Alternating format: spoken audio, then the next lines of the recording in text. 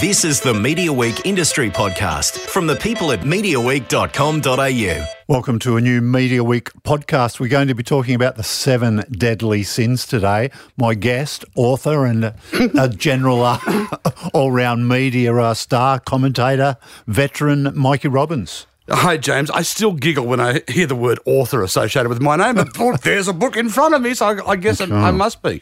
Well, you've had a couple of co-authorships, haven't you? Yeah. And this one's the first one in your own right? Yeah, many years ago when I was at Triple J, I co-wrote a giggle of a book with Helen Razor and another one with Tony Squires and Steve Abbott, better known as the Sandman. But this is the first time I've ever actually sort of divin. Yeah. I'm a wordsmith. Dove head deep into a work like this. Yeah. Okay, so it's the 7 deadly sins.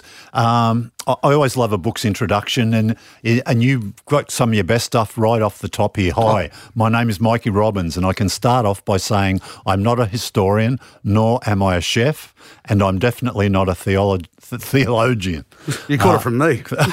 But I was once a fat Catholic 10-year-old whose only 2 regular appointments outside of school were Mass on Sunday and a Weight Watchers meeting on Wednesday. So I got indoctrinated into associating pleasure with guilt from an early age. Yes. That's that thing. I may not have darkened the door of a church for a long time, but you never get rid of that Catholic childhood, do you? Was that, I won't get into too much of this, but was that a formative part of your youth, Catholicism? Oh, yeah. My Irish Catholic family, large, on my mother's side, large family. And we always would have large family meals with at least 2 or 3 pictures of Jesus smiling down upon us. Grace was said. Confirmation names were given. Rosary beads were quite often handed out as a gift. Yes, yeah. So just give us your view of what the book is. Lust, gluttony, greed. It all sounds like good stuff. It is. Oh, well, thanks for that. It's a smorgasbord, dare I say, of the most outrageous and bizarre or curious culinary tales from ancient Egypt right through to now, divided up amongst the 7 deadly sins. Everything from an ancient Egyptian cure for heartburn right through to the most expensive microwave meal that you could buy in England in 2014, which was $700 Australian a serve for a microwave meal. Yeah. So that obviously goes in greed. Lust would look at food as an aphrodisiac and foods that make us also to dining out, seducing foods we seduce with. Wrath, well, an army marches on its stomach. We go to war not only with food but for food. Plus, also there's a couple of really good poisoners in wrath. Right. Greed is this. It's interesting. Greed is the sin of acquisition, and it's about people that collect food. Also, do the food as a business. Like the largest food and beverage company in the world, Coca-Cola, was started because, quite frankly, an ex-Confederate colonel had a morphine addiction after the war and was suffering from impotence. So he was trying to create a tonic to make his little colonel happy again. Yes, yeah. So it's seen through the prism of the 7 deadly sins. And you cover all, like, how far back do you go? And it's up to contemporary times as well, so that you cover. It's pretty much what we consider the through line of Western culture, the history we grew up with, taught as kids. So it goes back to ancient Egypt and right through. I think the latest thing I wrote about is the most expensive bottle of vodka in the world, which bizarre enough is in Russia, and it's made for oligarchs, and it's $3 million a bottle. It's encrusted in jewels. I made a very conscious decision, though, that to stick with Western culture and Western recipes. I vary. There's about 2. The main reason being is the book I'd like to think is entertaining, so I like to take the piss. Right. And so I made a conscious decision at the start to not make fun of other people's food cultures, just make fun of my own food culture. There are plenty of other people that that can do that. I'm not going to pass judgment on what other cultures eat, but I am going to pass judgment on what we eat. I'm interested in it's a good idea, this, but thank you. But how would you have come around? Because it seems was it something you'd looked at for a long time? Or? That's a really good question, James. It came from many years ago. I was reading a biography of the French chef Escoffier, who was one of the first celebrity chefs of the late 19th century. And there's a passage where it's called, and I read about it later, set in the Siege of Paris in 1870, when the Prussians have Paris cut off and they are starving the Parisians to death. But it was Christmas as well, and a bunch of French officers wanted to have a Christmas feast. A restaurant called Voisson couldn't find anything to serve them. At the same time, they couldn't feed the animals at the local zoo. So you can see what happened. And it was such a bizarre story.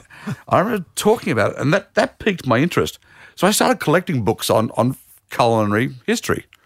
And there's some fantastic books out there, but they're very academic. And I kept reading stuff and going, this is really weird. And the actual germ of this was actually an idea for a documentary. Okay. And we developed that up. And then a while ago, my agent said, do you reckon there's a book in it? And I thought, that's not a bad idea. And so I disappeared off into my home office for a year, and a year later I'm out with a book. Because, I mean, I took this to bed the other night, and it's a good read, but it's not a hard read, which is nice. Thank you. Were you mindful of that at times? Because the research here, you could have, it'd be like I think about, searching travel options on the internet. You go crazy because of the amount of stuff, and you've just got to draw a line sometime and go, okay, that's it. Well, as I say at the start, I'm not an historian. But as my wife says, I'm a storyteller. Actually, she says I'm a bullshit artist. So that was my approach. Was I'd read these academic tomes, and then try to break it down into a story I'd tell at a dinner party. And quite frankly, the book is a collection of, I think, about 250 good dinner party yarns. So some are longer. Not all are very funny. I'm trying to be humorous most of the time, but there are some stories which are really quite serious and interesting, like the tale of the woman that invented the dishwasher after the Civil War, which is a great story. Does it date back that far? Does it? The dishwasher? It's amazing. In fact, no one. Can we pause for a second while I find her? I was going to say, for the people who are interested in some of the stories here, you've got a great little suggested reading sort of annex at the back. You say, look, as much as I've enjoyed writing this book, I'd be the first person to admit I have crouched on the shoulders of giants. So then you give us several pages of some of the key works that would be good. Then you've even got a further suggested reading list, which you get into. The internet, yes. Yeah. Sorry, Josephine Cochrane was her name, and her husband was a rising star in the Democrat Party after the Civil War. So they throw these large dinner parties. They also had antique Chinese crockery. She came down one morning and a plate was chipped, so she decided not to let the servants do it. She'd do it herself. Right. She couldn't. It was just too much. So one morning, her father was an engineer. One morning, she had a brainwave, ran to the library, within half an hour, had designed a dishwasher that worked off water pressure from the tap. Oh. The problem was she was a woman without an engineering degree. She couldn't find a male engineer to draw up the pattern who didn't want to change her basic design. These days we call that mansplaining. And eventually no one bought it, but she sold it to the second largest hotel in Chicago. And the story, she writes about it in her autobiography. She has a meeting with the manager of the hotel, and she's in the foyer, and she almost faints because it's the 1880s at that stage, and a woman on her own in a hotel foyer was a lady of the night. Right. She said she'd never been out in public without her husband or her father on her arm. I'll cut this long story short. She sells it to the hotel. She then goes on, works up until 3 weeks before she dies, and then the company that buys the patent goes on to become Whirlpool. Right. Wow. So that's one of the more serious stories. Then again, there are stories how we got the word for avocado from the ancient Aztec word for testicles. So I balance them out, mate. I balance them out. Yeah, okay. There's some repetitive themes, like farting is one of them. Well, which is a crowd pleaser anyway, right? It does. It falls into sloth. It's a part of etiquette, and there's also the story of Tarare, the French glutton, who unlike a lot of other gluttons, was actually a rather thin man. The only time you knew you were in his presence because you could smell him. Tarare coming from tarare, the French phrase for an explosion. The guy was deeply gaseous. Or the fact that Claudius considered drafting a law to... He didn't know which way to go. Farting at a banquet was very bad manners amongst the Romans. And he heard the story of a friend of his who fainted trying to hold in a particularly loud fart at a banquet. So he drafted a law to make farting legal. So it's really funny when you go back to the old etiquette books, and I did a lot of research on 13th century, 15th century, and 19th century etiquette. Just things you wouldn't, like from the 13th century, if you're at dinner and you blow your nose, do not show others what's in your hand. And this is my favourite. This is from a religious cleric. If you're at a banquet and the mistress of the house makes it known that she would like to have sexual pleasure with you, your best strategy is to feign illness. That way no one's upset or offended. There's a nice little section of colour plates in here, some illustrations from, over all periods. There's some interesting, 20th century stuff, and it goes right back to the old days, so that's always good to see. Oh, I was very lucky. We managed to find a World War I poster about the women that were known as the Donut Lassies, who were Salvation Army women who went over to raise the morale of the troops, American troops in World War I. And the way they did that was to make donuts for them, but they had to improvise. So they'd scrounge whatever ingredients they could, and at the start they were cooking the donuts in upturned helmets with lard and using spent artillery shells as rolling pins. Wow. And they became known as the Donut Lassies. Because, my thought is that, the donut must be a relatively recent invention, but it's still been around a while. Oh, the origins are a little unsure. It seems to have come from, like most deep-fried pleasures, somewhere in Northern Europe. Yes, yeah. At least in Europe. Yeah, okay. How did you cull it down to this much? Because you must have had a fair bit of content. Yeah, I did. My first criteria for a story was, is this entertaining? And then the second criteria was, can I get enough facts to back it up? And and that's one of the weird things about researching on the internet. Everyone thinks that would be a boon, and it is. Except for one thing, you've got to triple check every fact because you can read 3 different essays on the one topic and dates are different and things are out. But the other thing about the internet, which I really enjoyed, was a rabbit hole. I remember one day I started researching how modern molecular chefs were using ash as a way of getting a caramelized flavour in food.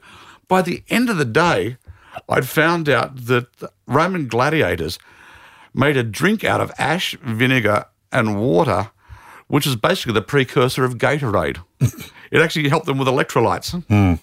So the point I'm making is what I would start researching in the morning would quite often not be the thing I would write in the afternoon. Yes. Which made, not all the time, but it happened a few times.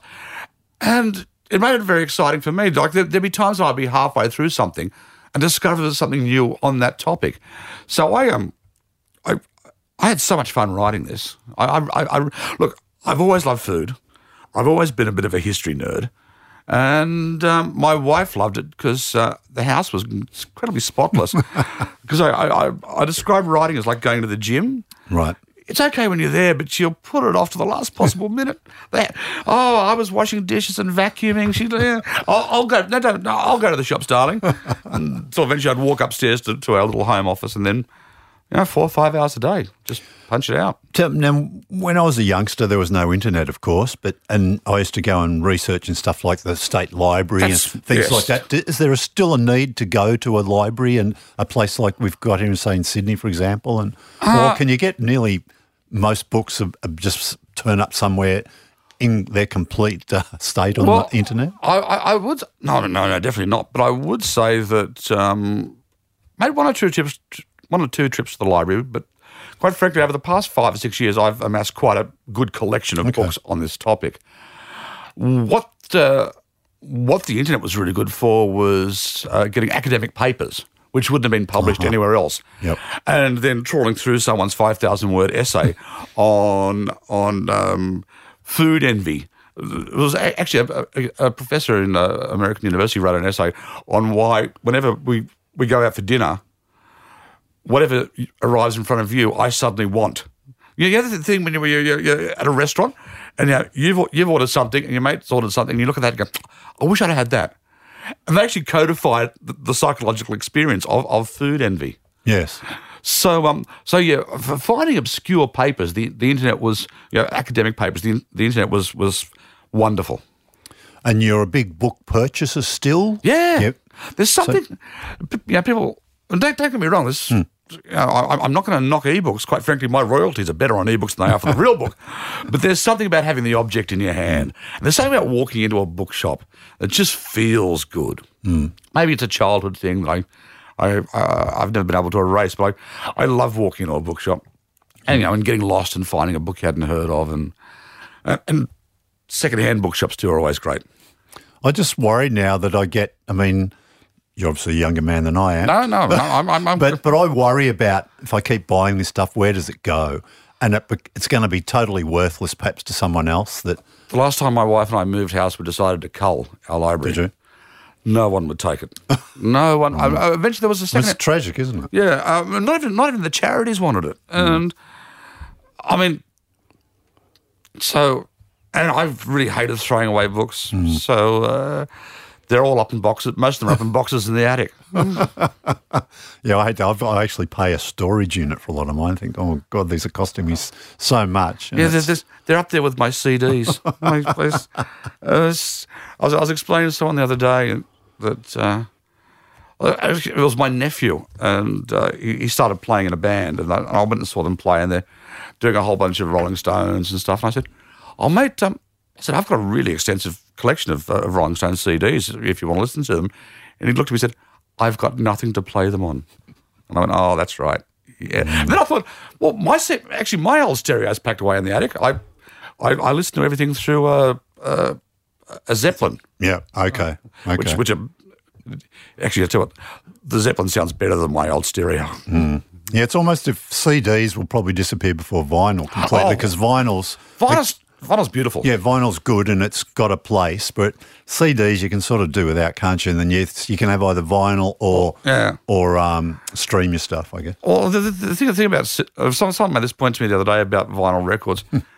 We lost the art of album notes. Remember when I remember buying the first Jethro Tull album, that was, and it came with a beautiful little essay on the back cover that explained the recording process of it. And we've sort of lost that a bit. Oh, absolutely. I know the Beatles, aka the White Album's just been re-released, and the vinyl is just staggering.